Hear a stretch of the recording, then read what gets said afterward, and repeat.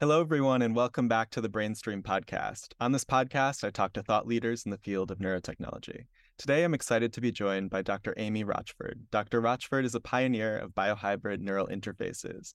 Biohybrid interfaces combine human stem cells with traditional electrical neural interfaces to allow for better integration into tissue, which has many benefits, as we'll soon get into.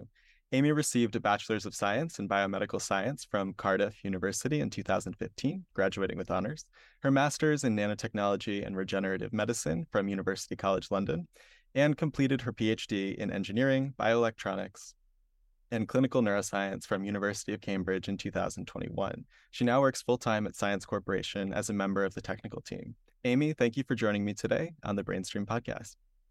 Thank you for having me. All right, so I want to get a more detailed view of your background. So can you tell us what your background is and how you got interested in neurotechnology and then specifically these biohybrid interfaces?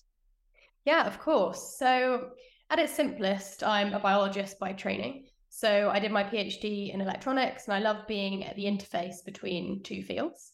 So as you mentioned, my undergraduate is in biomedical sciences from Cardiff, and then I have a master's from University College London in nanotechnology and regenerative medicine. This is where I studied how stem cells grow on various topographies and materials. Shout out to Gavin Gell, who run this program. It was absolutely fantastic. He's kindly invited me to go back and guest lecture about some of my work. So I did my PhD at the University of Cambridge under George Maliaris. So he's the Prince Philip Professor of Technology. So he's widely regarded as the father of flexible electronics using modern material science. So things like P.PSS, Parylene C. He was a wonderful supervisor, absolutely great mentor.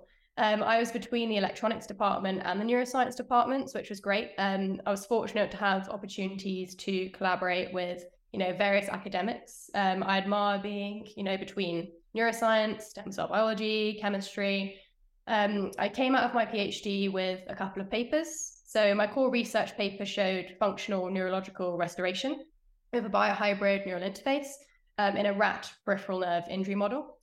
After this, I was awarded an EPSRC Doctoral Fellowship Prize for my work as the top PhD student in physical sciences at the University of Cambridge.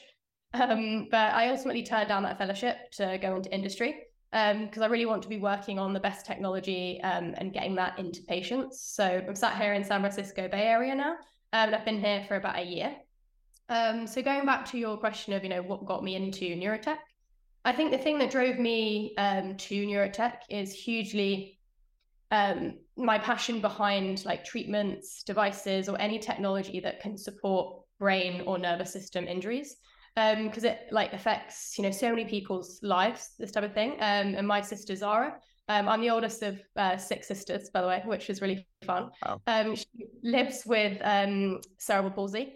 So this kind of drove my inquisitive mind to ask, can we treat her condition? And drove my original interest in the field.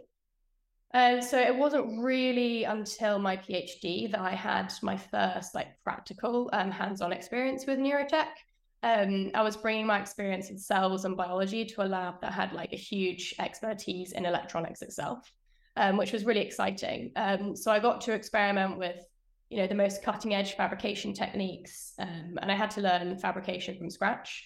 I remember feeling incredibly overwhelmed by having to learn fabrication from scratch as a biologist. Huge imposter syndrome. I actually went and bought Electronics for Dummies book in the first month of my PhD, which is kind of funny now. So at the time, I was the first biologist in the group, or George's group in Cambridge. So I had to build the entire lab from scratch. This was, incubators, protocols, microscopes, the lot. And I remember telling my now husband the shock that I had of equipment sales reps would contact me all the time. They would show up at the building in engineering and just pretend they had meetings with me because they heard that this PhD student was trying to build a lab. So that was huge credit to George. He had a great lab coming from France. He brought his postdocs. So at the time, he was moving from France to Cambridge to build the bioelectronics lab. So I think when I started, George had 8 people in the group. I was one of the first PhD students, which was a really awesome opportunity. And when I left, I think there was over 50 people.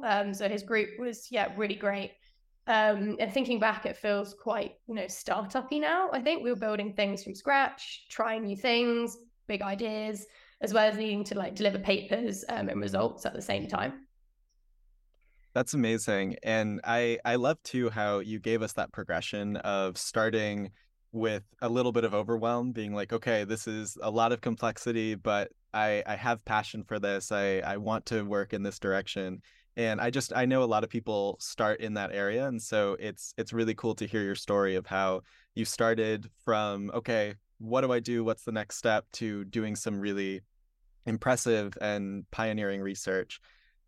So I want to get into some of that research. There are two papers that I'm aware of that you were the first author on recently. So one of them is Bio Meets Technology, Biohybrid Neural Interfaces. And so I think that was your PhD work. That was a review article, right? Yeah, correct. Yeah. And then the other one, which you mentioned briefly, functional neurological restoration of amputated peripheral nerve using biohybrid regenerative bioelectronics. And I do want to say, before I ask you some questions, that these were really, really well written. It was not too complex, but in terms of not too complex for difficulty of reading, but it covered a wide scale of this field. So I really appreciated reading this, especially because I knew very little about biohybrid interfaces before getting into this. But okay, so we've said biohybrid interfaces many, many times. For people like me that before reading your papers wasn't too sure of what this means, can you tell us what is a biohybrid interface? Yeah, of course. So the biohybrid neural interface is kind of a technological system that integrates both biological and artificial components to essentially establish a communication pathway between the nervous system and external devices. So if we're talking about it in its perfect form, it kind of facilitates bidirectional communication. So that comprises of recording and stimulation capabilities. So the biohybrid element of the actual neural interface looks to overcome some of the challenges that non-bio-enabled devices potentially provide, and can overcome some of the benefits of cell therapies. So they offer several advantages over purely artificial neural interfaces by utilizing living cells and also living tissue. So they can provide better compatibility and integration with biological systems, which can then improve, long-term stability, reduce immune responses, and tissue rejection. So this also allows, for enhanced signal quality and specificity, and biological components can, process and interpret neural signals more effectively. So the biological component being either the cells or the tissue. And as you mentioned, the review that I wrote in 2019. So that was, when Bio Meets Technology. It's kind of open access. And I think this really helped me, writing and researching for this helped me understand the field as a whole. I think it's one of the most cited reviews on this topic at the moment. And as you mentioned, I've been told it is a great prime for people interested in the space. Mm-hmm. So this, it comprises of biohybrid targeting central nervous system, peripheral nervous system, and also special sensors. Yeah, it was really great to see that you gave quite a bit of history as well. And so you talk about some central nervous biohybrid interfaces, and then some central nervous system biohybrid interfaces, and then some peripheral nervous system interfaces as well, which I know is the research that you focused on. But yeah, it was, again, a great primer for me to see all of the depth of this field and everything that's there. And it's interesting as well because I'm familiar with optogenetics, and so this was thinking of it within this scheme. So I know you talked about that a little bit, but yes, it was all very interesting. So can you tell us a little bit about specifically the devices that you've worked on, and how do you make this device? So you're talking about, okay, we have electrical components, which is more traditional neural interface, and then we're bringing in these stem cells. So how does that process work? What is implantation like, and how do you get data out of it? Yeah, of course. So yeah, as you mentioned, making the electronics element of the device, you can use lots of different techniques. So you can make thin film electrodes, micro LEDs, thin film transistors. For my PhD, as you mentioned, we developed this new category of neural interfaces comprising of these induced pluripotent stem cell-derived myocytes. These are human muscle cells. So these were used as a target for the peripheral nerve input that was grafted onto this flexible array that I described. So I used thin film bioelectronic devices. These were P.PSS coated electrodes, and these were insulated in Parylene C. And these were techniques developed in George's group. And these created like beautifully flexible devices. And it was like the cling film, basically. And you guys call it cellophane here. It's a very flexible, static, essentially, material. Different materials pose different challenges when it comes to the cell part of this. So the best example I can give is trying to stick Jello to cellophane. So if you're like in your kitchen and you're trying to put Jello on cellophane, it'll just slide off. And that's what like putting cells on bioelectronic devices is essentially like. So you have to play around with the materials and the surface properties to get these cells to stick, whether that's incorporating hydrogels, that type of thing to encase these cells on the device. All the material scientists that are listening will have their views on trade-offs of popular materials for invasive bioelectronic devices regarding their durability, their longevity in the body versus their biocompatibility. So the unique aspect of my research was embedding these devices with cells. And in the case of my recent paper, this is the peripheral nerve injury rat model. And I encased these with human iPSC-derived muscle. So the components of this, I made the devices in the clean room, how you normally make thin film bioelectronic devices. And then I took these out and I had to work out a way to adhere cells to them. And these had to be then prepared for surgery. So what that entailed was me making like a little contraption out of like cell culture plates and PDMS and keeping my devices somewhat secure during the cell culture process of this protocol. So I had my bioelectronic device connected up to a flex cable that was prepared that could be implanted in theory on its own. And that acted as the control group for my experiment. I seeded these stem cells on top of the device. I used certain protein coatings before to get these cells to adhere to this, what is a hydrophobic material initially. I grew stem cells on the top for about 8 to 10 days until they were in their mature muscle state. This is really important because you don't want to be necessarily implanting pure stem cells into the body. They could have the capability to differentiate into anything. So I made sure that they were somewhat differentiated so that this wasn't the case. When these muscles looked really nice and striated on my device, as I mentioned, between day 8 and 10, these were then ready to be implanted into my rat model. The rat model itself took quite some time in my PhD to develop because I had to develop a model where we could actually run things like histology after the experiment had been run to show that the cells had survived and incorporated in the body. So this was one of the biggest challenges, I think, interfacing like the device with the nerve and in the correct orientation. That meant that like I could access it. I could run acute electrophysiology. I could run a freely moving electrophysiology where the animal was awake and it was reaching for like treats that we were giving it. So that was really exciting, but also like quite difficult looking back now.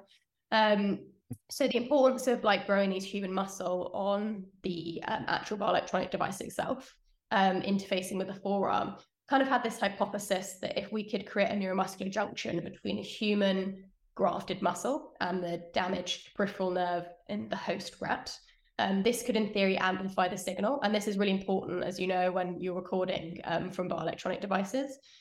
So that's just kind of a crash description of like what I worked on for my PhD. But I wanted to shout out to Mark Cotter. Sorry, my notifications are loud. I wanted to give a shout out to Mark Cotter and Bit Bio for the amazing cells that they supplied. So that's, collaboration with Mark. I learned how to grow iPSCs from scratch and differentiate them into different cell types. I also believe this was the first time that we'd actually put these cells in an animal model. So this was really interesting, like twofold in terms of bioelectronic devices and also these human cells surviving in an animal model. And the company now has gone on to do great things, which is really exciting.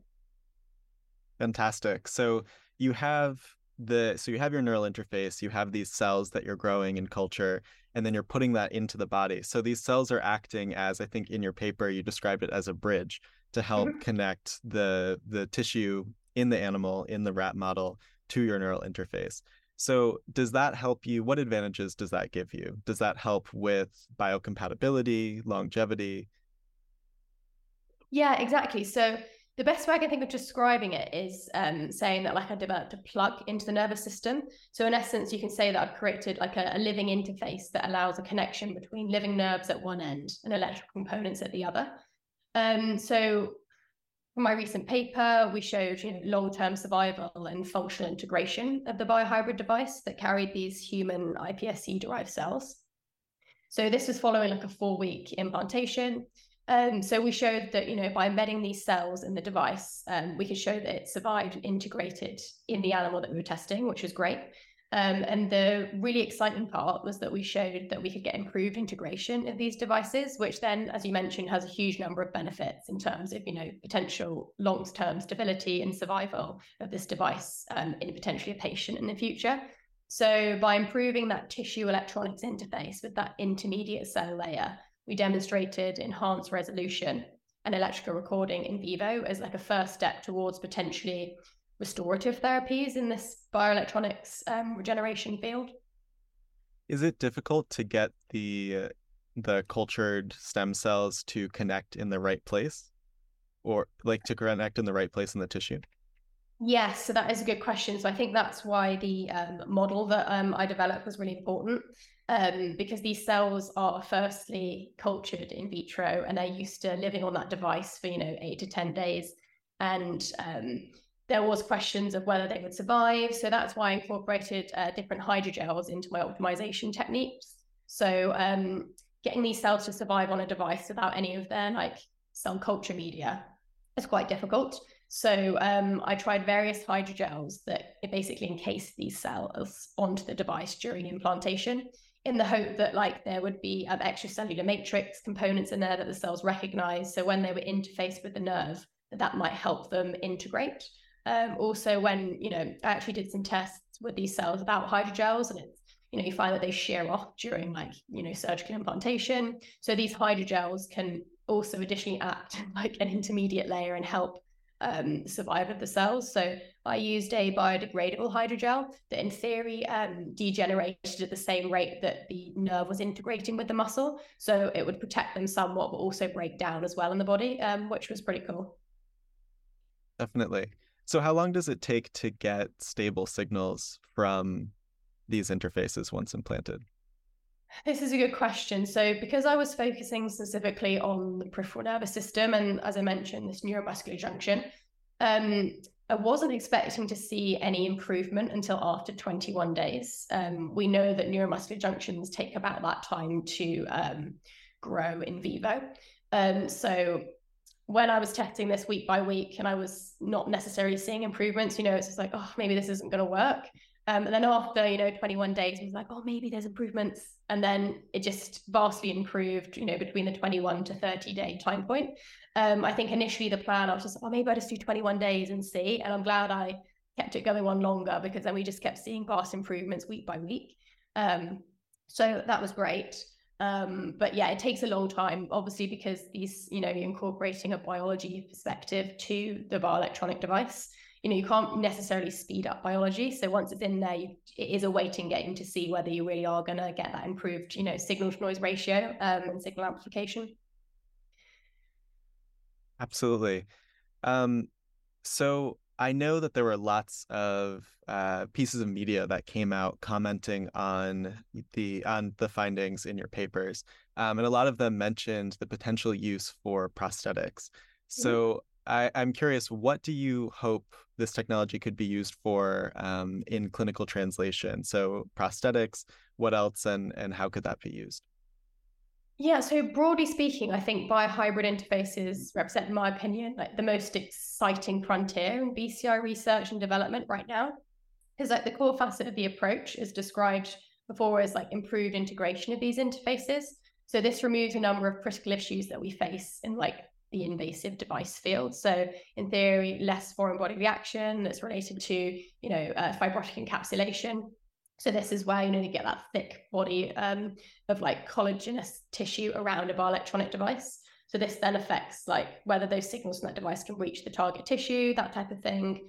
So for interfaces, it's like trying to have a conversation through a wall. So like the holy grail of neural interfaces is kind of like this perfect integration with no information loss when recording or stimulating. So I hope that, Biohybrid will act as like a stepping stone towards that. So I like to use the analogy that like existing neural interfaces, like trying to listen to a conversation through a wall, where like the biohybrid neural interface is like having a stethoscope. So the wall is a lot thinner, you got less foreign body reaction. And I kind of hope that this research can deliver like a step change in like device, resolution. So once fully tested, although I just did the proof of concept in peripheral nervous system injuries, I think the biohybrid approach could be like a gold standard for, invasive device interfaces. So if we think of it as like a platform technology where we could like embed devices in cells to treat a number of nervous system conditions. So whether that's central nervous system, peripheral nervous system, or special sensors. So currently, electronic devices and implantable bioelectronic devices provide like symptom management strategies to progressive diseases. But I think with Biohybrid, we could have this paradigm to move towards like curative solutions by combining the latest technologies in tissue engineering and flexible electronics, specifically for Biohybrid. That makes sense. And transitioning a little bit off of that as well, one company that I've seen aggressively pushing clinical translation of this technology is Science Corporation, which is where you're working now. So I know that they're working on the Science Eye and potentially some other technologies as well that take advantage of these biohybrid interfaces. So could you just tell us what is Science Corporation? Let's start there. And what do you do there? Yeah, of course. So I can only speak about the announced projects that we have at Science, but I'll open by saying that we're recruiting across like multiple teams. We've brought together some like incredible people from biology, fabrication, electrical engineering, and more. So at Science, we develop advanced technologies with a goal to overcome, kind of or blur between medical devices and consumer electronics. So today we're focused on like debilitating conditions for which there's a serious unmet clinical need. So as these technologies mature, they hold the potential to profoundly reshape human condition. So we have a broad mandate to follow interesting science wherever it like might take us in pursuit of like new products. So in terms of the Science Eye, we take a program-based approach, and our lead project is program 1, which is like neural engineering. So this, as you mentioned, is our retinal visual prosthesis or Science Eye. So as we like continue to make progress, we'll announce both further projects within this area, as well as like other unrelated programs. So with the Science Eye specifically, we're targeting diseases like retinitis pigmentosa, macular degeneration, where light-sensitive cells in the retina, so the photoreceptors, are lost. And the cells of the optic nerve, so the retinal ganglion cells, or RGCs, remain, and this still causes blindness or vision loss. So the idea that we have is that since the retinal ganglion cells, the output of the retina, we could stimulate them directly and restore visual input to the brain, even without replacing the photoreceptors. So essentially, it's kind of like a combination approach. So we're working on an optogenetic gene therapy, as well as a high-resolution film display. And there's a preprint of this paper online if like anyone wants to go and read more about this. But in terms of like the specific device that we're working on, we describe in our paper that we've got a novel optogenetic visual prosthesis, and we call this the Flex LED. And based on a combination of, thin film retinal display and optogenetic activation of these retinal ganglion cells I mentioned, the Flex LED implant is about 30 microns thin. It's flexible, it's wireless, it's got a micro LED display with about 8,000 pixels. Each of these has an emission area of about 66 micrometers squared. This display is fixed to the retinal surface. So the electronics package itself is slipped under the conjunctiva, and this form factor is kind of the same as a conventional glaucoma drainage implant. So we use this in a rabbit model of photoreceptor degeneration. So we had optical stimulation of the retina using this Flex LED that elicits activity in the visual cortex, which is pretty cool. And this technology is kind of readily scalable to hundreds and thousands of pixels. So we're providing like a route towards implantable optogenetic visual capabilities of generating vision by stimulating these RGCs at like a near cellular resolution. which I think is really cool. Yeah, that is. I mean, it's such a huge step up from any of the research that I've seen to date, and I know that there are multiple sites that researchers will target when trying to make visual neuroprosthetics, but targeting the retinal ganglion cells. Just for anybody that's not familiar with the anatomy of the eye, those are actually on the surface of the retina, and the photoreceptor cells are kind of behind it, which is a little bit weird. It might not be what you think is intuitive, but it makes it a little bit easier, I guess, to access these. And so, are you taking signals from an external camera and feeding that in? Is that how you're getting the original image? So at this stage, it's proof of concept. So we're Okay. shining light through these flex LEDs, which then activate the RGCs and send signals down the optic nerve. And we've got an ECOG device which picks up signals in the brain. So at this stage, it's just proof of concept. So we aren't showing any smart images or that type of thing yet. But yeah, all of this is described in our paper, which is pretty cool. We've got some really great experts working on this, so it's exciting. Yeah, no, it's incredible though that you're talking about 8,000 pixel resolution and potentially even higher. Just the ability to stimulate on such a granular level is impressive in any target. So that is really cool. So what excites you about science's overall vision of what they want to do in this field? So I think what drove me to come here from England is that we're going to be working on issues that are going to impact millions of lives. There's lots of people that are affected by nervous system injuries, and working at such a multidisciplinary team at Science with world leading experts, working on the problems that we're trying to solve is just so exciting. And I think that in the future these are going to be incorporated most of our lives. So it really excites me that I'm working on translational products that could be in patients in a few years. Yeah, it's really it's been really interesting to see Science's rise. So Max Hodak is the person who founded it. He was formerly at Neuralink. So when he decided to leave Neuralink and start Science, I know that we were getting a lot of questions about, "Ooh, what is this?" And it's been kind of elusive until recently when they showed that they were working on the Science Eye. So that's been exciting. And I know another initiative that Science has been working on is the Foundry. Can you tell us a little bit about what the Foundry is? Yeah, no, of course. This is really exciting. So yeah, as you mentioned, we recently launched the Science Foundry.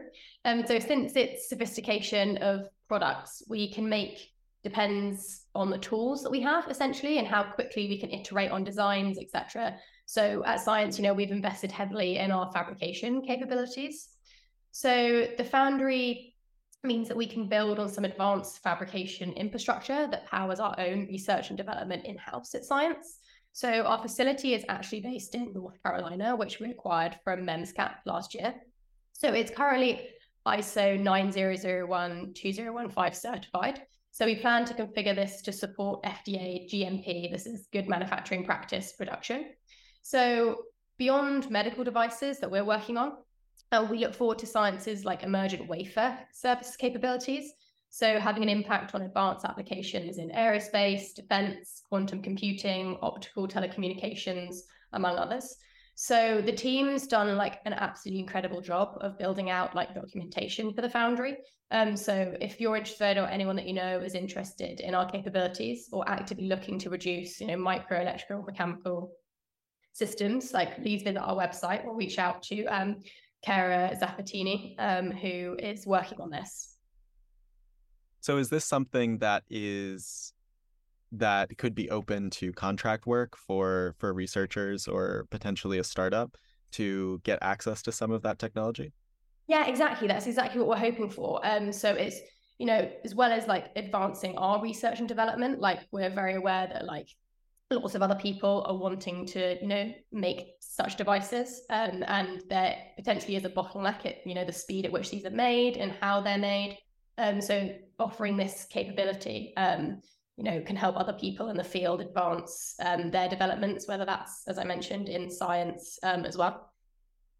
Yeah, I was very excited to see that when Science launched the Foundry, because it is so difficult and increasingly more difficult as the electronics are getting smaller and smaller to actually make these neurotechnologies. So it seems like a great way for researchers or other startups to be able to make the devices that they're trying to design without having to get all of this really expensive equipment or design new equipment to make these things. So that is something that I was really, really happy to see that Science was working on. Okay, so I want to ask a question here about for people that are just getting interested in the field. So maybe a high schooler or someone who's an undergrad that thinks that what Science is working on is really cool, what you worked on in your PhD research is really cool. What advice do you have for them for where to start and what they should do to start doing this type of work? This is a great question. So I think that the neurotech industry is one of the friendliest multidisciplinary ecosystems that I've actually come across. So my suggestion is don't be a stranger. Send out that message or email to someone that you want to have a coffee with. You never know what it might, learn or turn into. I love doing this personally myself, like speaking to other people in the field. And generally, what's the worst that could happen? So if you're interested in an area, definitely go and learn about it. And if you're passionate about something, pursue it. So I know that like when I was doing my PhD, we had high school kids that would like email in and ask if they do internships. We had like undergraduates, and George's ethos, he was so great. He was also like, you always want to give back. So if there's like a lab group that you're interested in, that you just send an email, because it tends to be like we all want to help each other out and like get into that space. And also Science offers internships as well. So if people are, interested in coming doing internships, that's an opportunity too. And just to reiterate that most people are, really friendly, and, we want more smart people working in this space. So yeah, don't let anything hold you back. Yeah, I echo everything that you said about this industry being inclusive and welcoming of new people coming in. It's a growing industry, but it's still very small right now. And so there's a lot of willingness to help out each other. And yes, I think that a lot of times you won't find a job in a traditional way of like, oh, let me go find my, neural engineering job posted on LinkedIn. So yeah, it's the best thing to do is just reach out, get in touch with people. And yeah, it's good to hear that advice coming from you as well. So for my last question here, what is your hope for the future of neurotechnology, how it could be used, how it shouldn't be used? And let's go maybe 15, 20 years out. Oh, good question. So big picture ethics. Fundamentally, I care about helping patients, and my hope that the best tech can lead to better treatments. So it feels like neurotech, like in this space, makes such amazing, great strides year on year. And I'm really excited about that. So I love seeing like more smart people come and work in this space. We've got more funding for labs, companies. And I remember actually having a discussion way back in 2019 at the iHuman report at the Royal Society. So this is in England, and they were developing a report to talk about ethics, the future of neural interfaces, and that we need to catch up with from an ethics perspective, which was really interesting. An important point that was made around this was patient advocacy. So I'm really glad that since there's been some vocal patients and advocates in this space, like Ian Burkhart, it's really inspirational. And this week, we saw, a lot of patient-focused research, Cortine's lab from EPFL, they posted their research this week on implantable devices actually helping patients walk, which is so cool.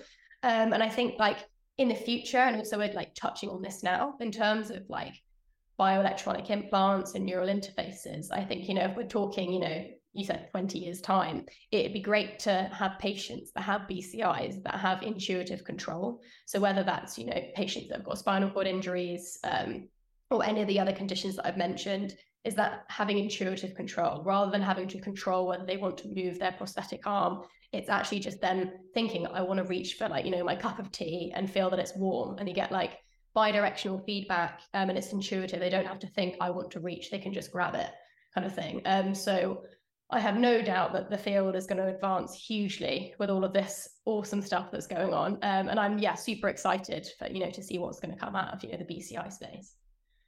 It is a really exciting time for sure. There is new research, there are new companies, new products popping up all the time. And yeah, it's a wonderful time to get in the space and to be in the space. So if people are interested in following you, following your work, and Science's work, where can they find you? So yeah, that's a good question. Please reach out to me on like Twitter, LinkedIn, or email me. I think this is all you can access this all from my LinkedIn.